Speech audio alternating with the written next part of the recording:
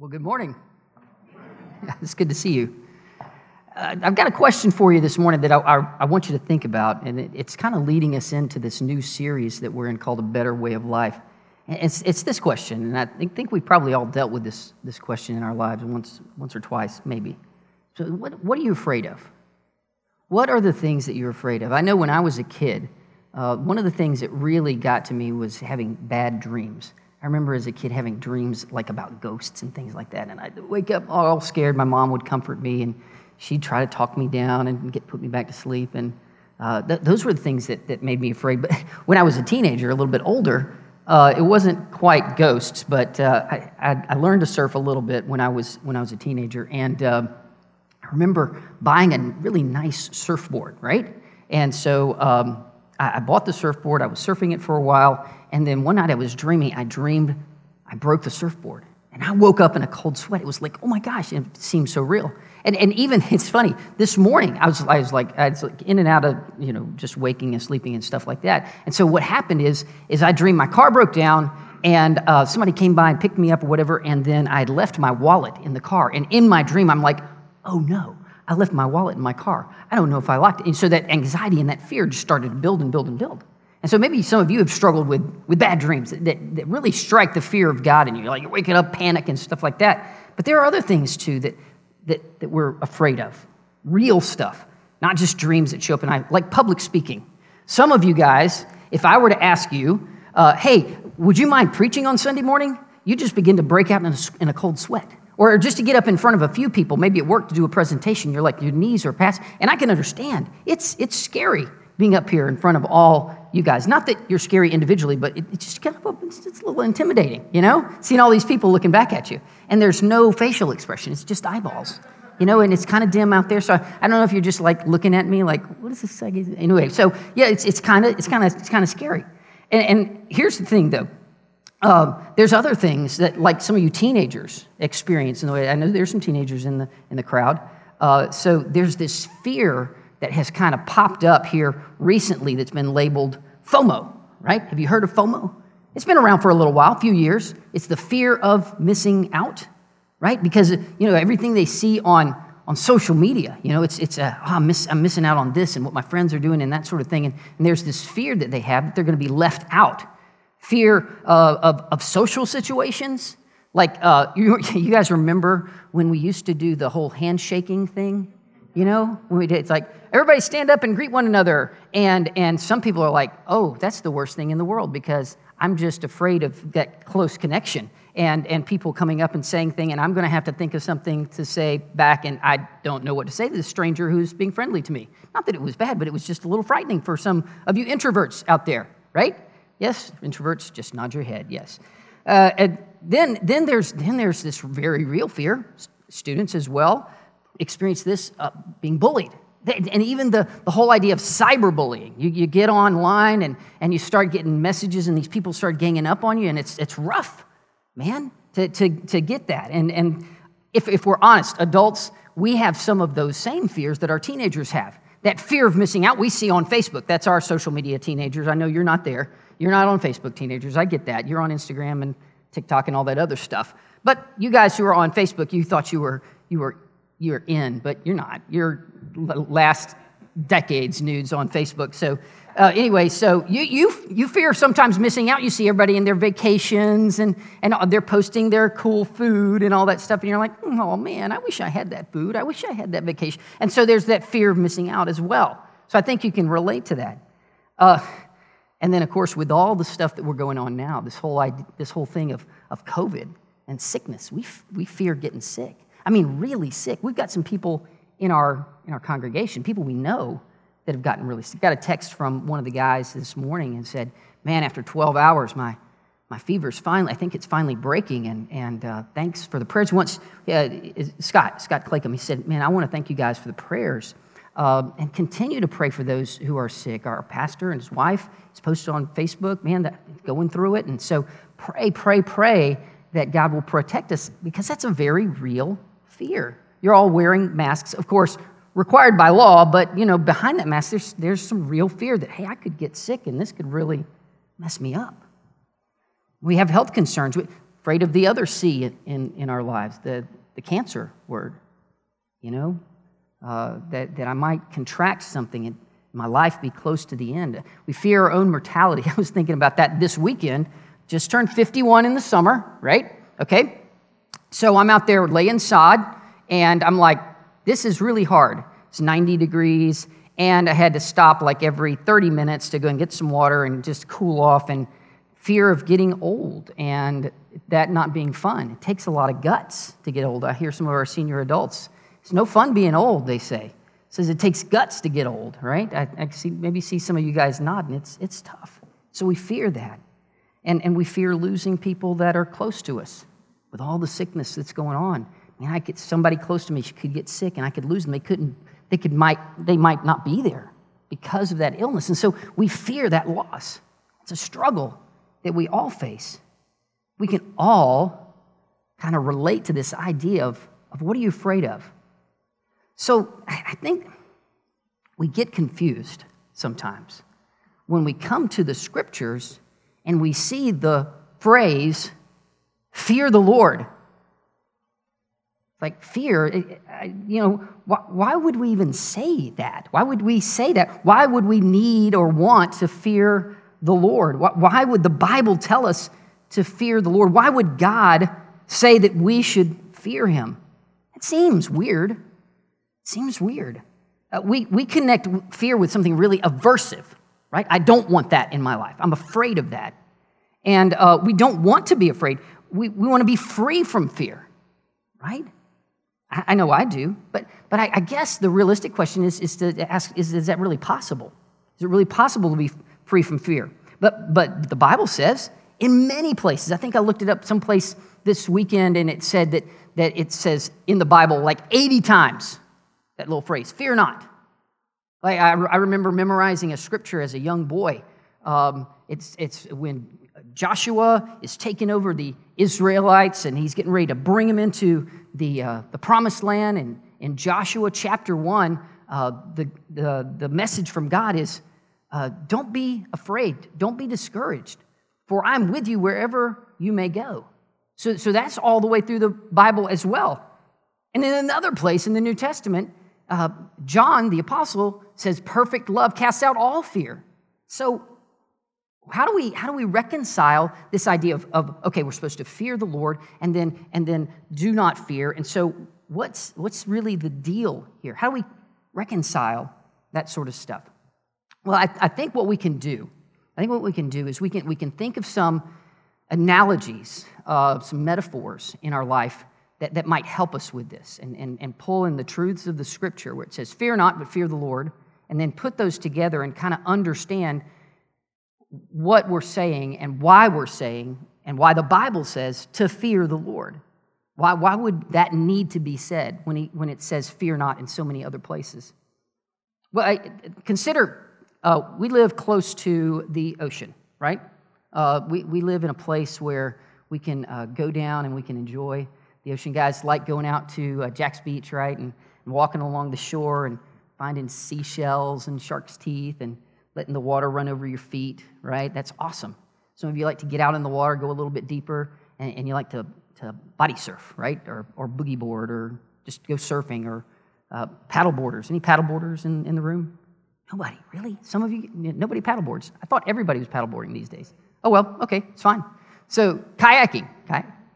Hey, kayaker, right there. Okay, so yeah, that's the thing. We go and we enjoy the ocean, and man, we are blessed. We are really blessed to live this close. I mean, there are people in our nation who they plan their whole vacation around getting to the beach, right? Like every year, go to the beach so they can take pictures of their toes, looking at the beach and like, hey, look, I'm at the beach, that sort of thing. Some people never get to the beach, right? They never get to the ocean because they're landlocked and they can't afford a vacation over here or down to the Gulf or wherever to enjoy the ocean like we get to enjoy. We can get out here on McCormick Road, take a right, and in 10 minutes we're in Hannah Park, right? Just that close. Some of you even live closer. It's great. But while there's a wonderful goodness about the ocean, there's also this little thing about the ocean that can be very, very dangerous because it's a pretty powerful thing, the ocean is. It's like those people who get out of there and maybe it's a little rough and there's a rip current. Get caught in a rip current. Ever been caught in a rip current? It's tough. Man, that thing drags you out. You feel powerless. Man, it's pulling you under, pulling you out, and you're like all the way out from the shore, and you start panicking, you start to swim, and you're like, this is overwhelming. This is powerful. I can't deal with this. Or some of you have heard of stories, maybe news stories of people who've gone out fishing, gone out in their boat breaks down, and man, we never hear from them again, never see them. The ocean is that vast and that powerful, and you just can't find them because it's so big. Or a storm. We live close to the ocean, and we'll get these tropical storms and hurricanes and all of this stuff coming in, and just the storm surge, the damage it can do, and you're like, wow, the power of the ocean. And there's that amazing respect that it can overwhelm and really take our lives if we were in the wrong spot and we didn't treat it in just the right way.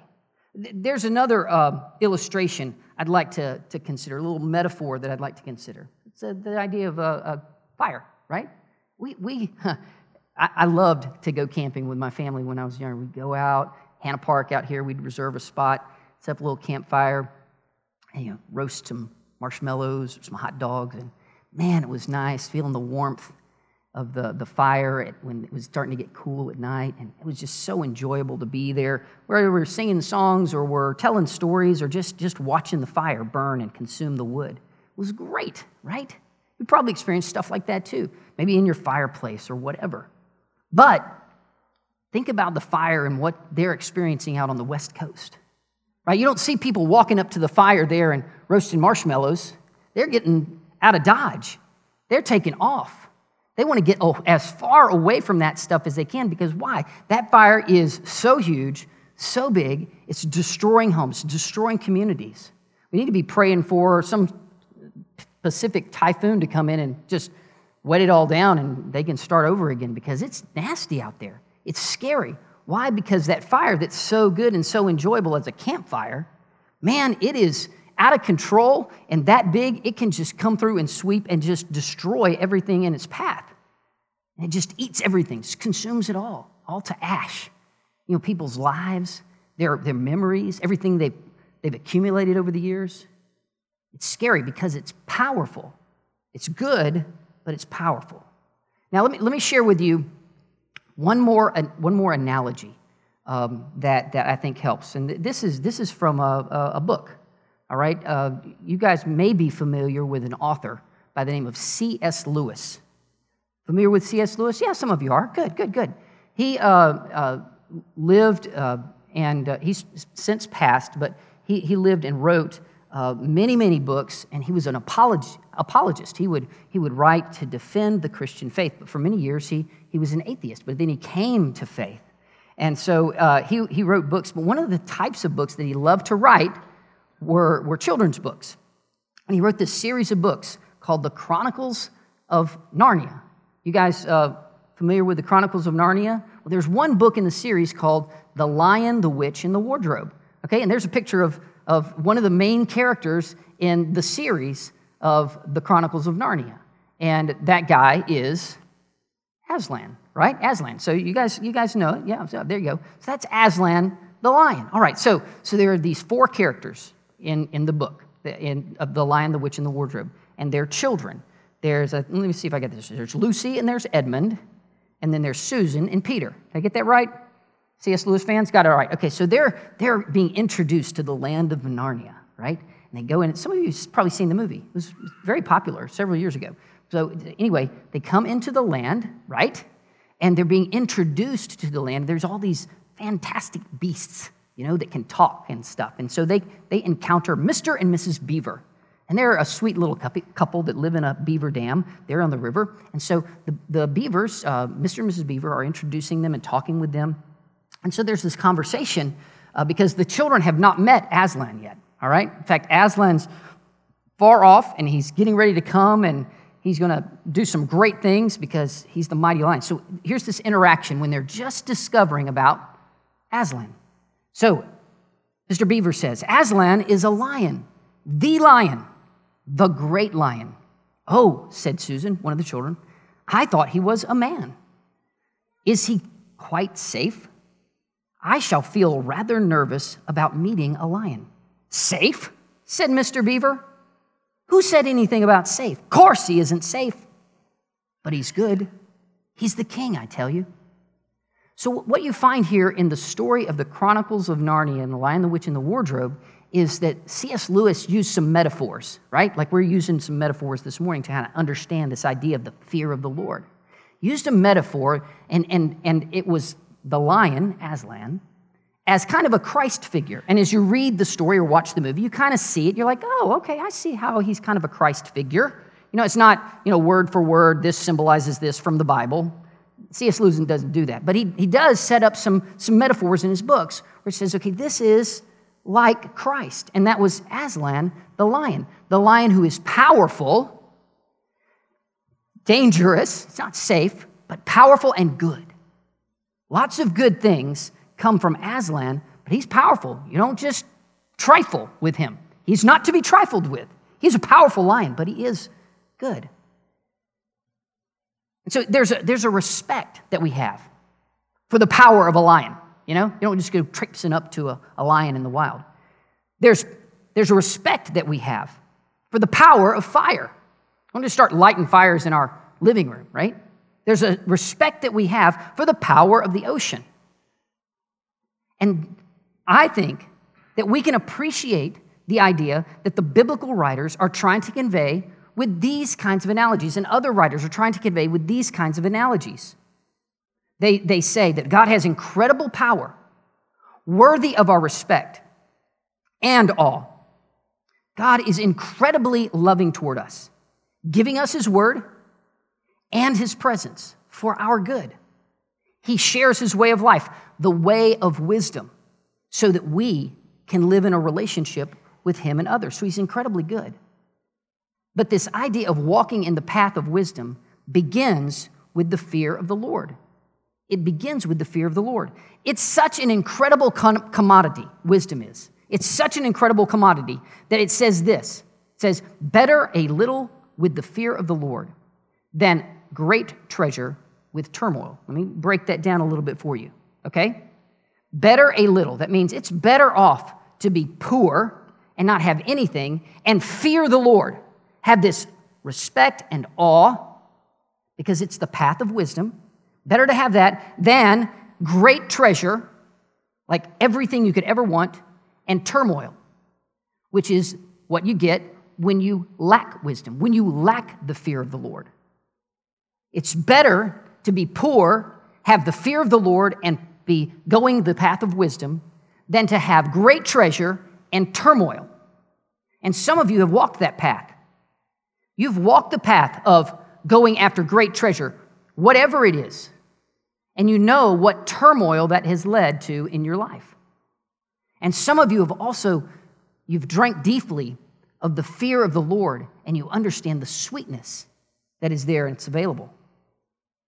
So what I want us to do this morning is I want us to dream a little bit as we get to a point of applying this to our individual lives. This idea of the fear of the Lord is the beginning of wisdom, because we have to start there. We have to understand, why is it I fear the Lord? What is it about the Lord that I fear? His power, His might, His all. He created all that there is. He spoke this world into existence. I think sometimes what we do is we small-size God. Well, He's just a loving father type figure, bearded guy that we can come to for a hug every so often. That is not the God that is described in the Word. This is a mighty, awesome, powerful being that just through His very will, His very word, He spoke all that there is into creation. And that is a being worth our respect and awe. And when we right-size this God and begin with the fear of the Lord, the rightful honor that He deserves, then we can walk the path of wisdom, not before.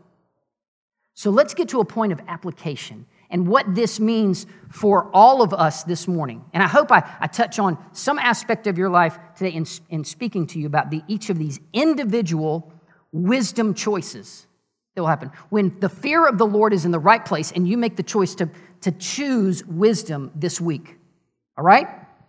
So imagine what this week would look like if we made more wise choices than foolish ones. Think of the foolish choices you've made this last week. Think about it for a second. You're like, yeah, done that. Said the wrong thing, done the wrong thing, foolish choice. Think of it. You know it. Okay? Imagine if you so respected God, so had the fear of God in your life, so respected Him and His power and authority that you willingly chose the path of wisdom in your day-to-day life. For example, what if you chose this week to answer with a soft rather than a harsh tone? Proverbs 15:1, it says, a soft answer turns away wrath, but a harsh word stirs up anger. We fear the Lord, and we're willing to take the path of the answer. Some of us, we struggle with the soft answer, don't we? We struggle with the soft answer. When somebody comes yelling at us, especially if it's about something that's really near and dear to our heart, it's really hard not to come out with the soft answer. It's tough. I hope you're tracking with me because it's tough for me too. But if we chose the soft answer, what would this week be like? How would this week be different than last week if we all chose the soft answer? Well, I think we'd have fewer disagreements. Now, stay with me. We still have disagreements. Fewer disagreements that escalate into fighting and hurtful words. If we chose the soft answer. If we so respected God and honored Him in such a way that we said, I'm going to choose the path of wisdom this week. I'm going to choose the path of wisdom and allow the soft answer to come out of my mouth rather than the harsh answer. I think that would happen. I think we'd have fewer disagreements escalate up into fights, into hurtful words, if we just chose on our side, not what the person, you can't control what they do, but you can choose the soft answer. You can. Okay, teenagers.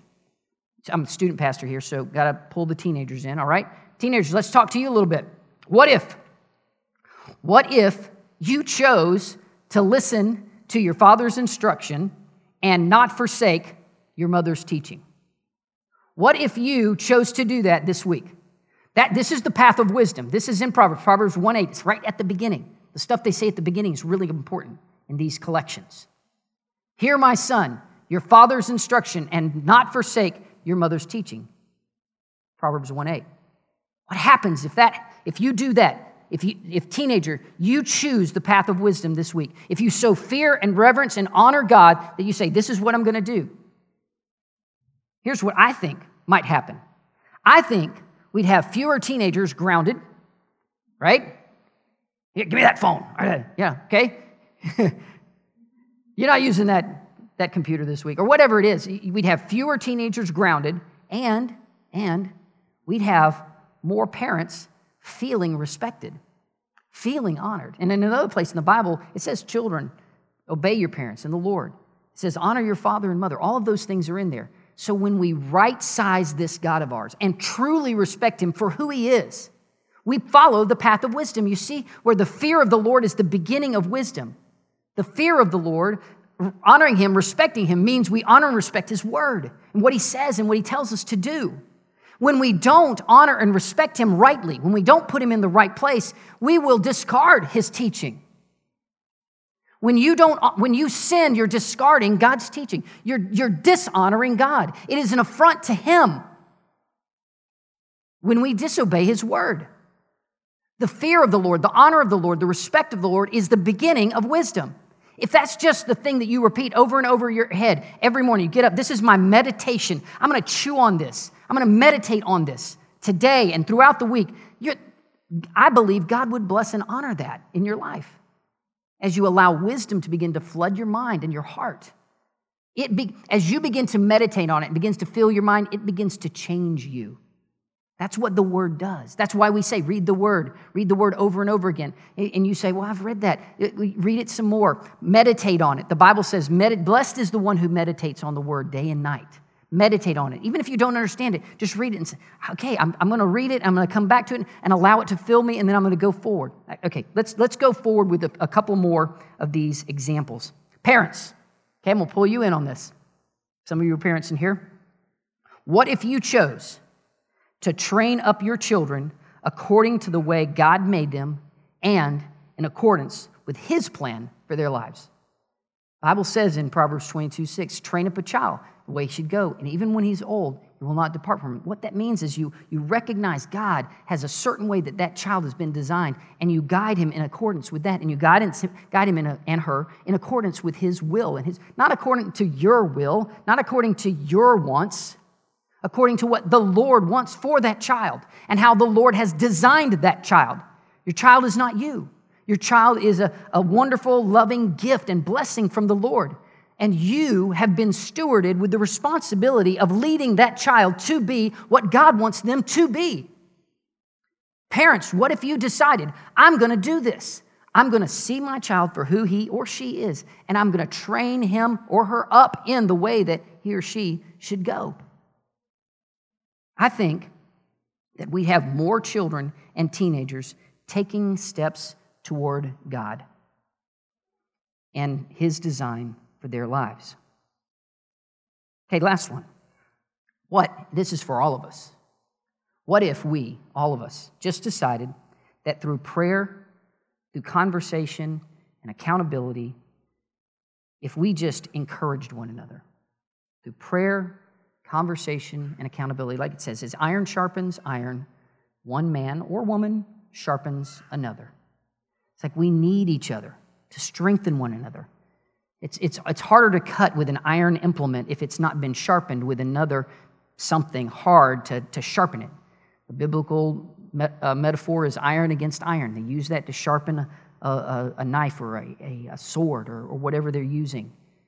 And as one person sharpens another, so we learn and we grow and we're encouraged and we're strengthened.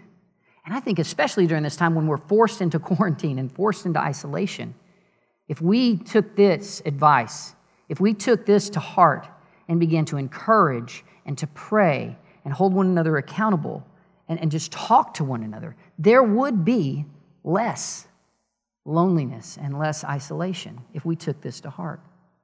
We took this to heart. But all of it starts with respecting and honoring God rightly.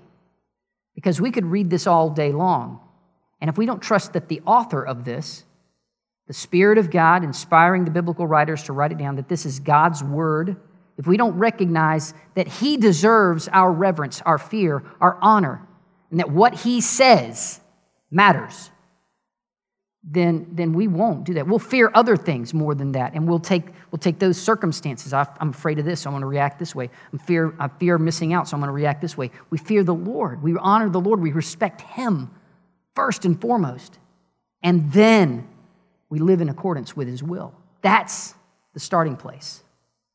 The fear of the Lord is the beginning of wisdom. Can I pray with you before we finish out today? Is that all right? Lord God, I'm challenged by what your word says. I know it's sometimes confusing when we read, and I understand that it's because sometimes because of our limited understanding, our minds are just, they're not big enough to get it. But God, you so graciously have given us your word. You've given us your Son, the perfect expression of yourself. You've given that to us so that we can know you and we can walk in wisdom. Lord, I pray that we would take your word to heart. Lord, I pray that you would speak to us in a way that we make a difference this week, that you would teach us through your word, that we would take these words and we would apply them and use them and not forget that we need to honor you and place you in highest respect, in the highest place in our lives. Lord, forgive us when we've allowed other things to influence our lives, allowed other things to push us in certain directions, and we've not allowed you to be in your rightful place. We've downsized you, God, and we ask for your forgiveness for that. We've thought of other things that are more powerful in our lives. We've thought of other things that we fear more. God, I pray that you would help us to right-size you. God, you are great, awesome, amazing. Thank you for the wonderful worship that we had this morning, that we could say, God, you are worthy. We want to build our lives on your foundation, a sure foundation, a strong foundation. So as we go out into the world today, I pray that we would have a heart of wisdom that would begin with the fear of the Lord. Lord, we know there's a better way, and we thank you for it, the way of wisdom. We pray all this in Jesus' name.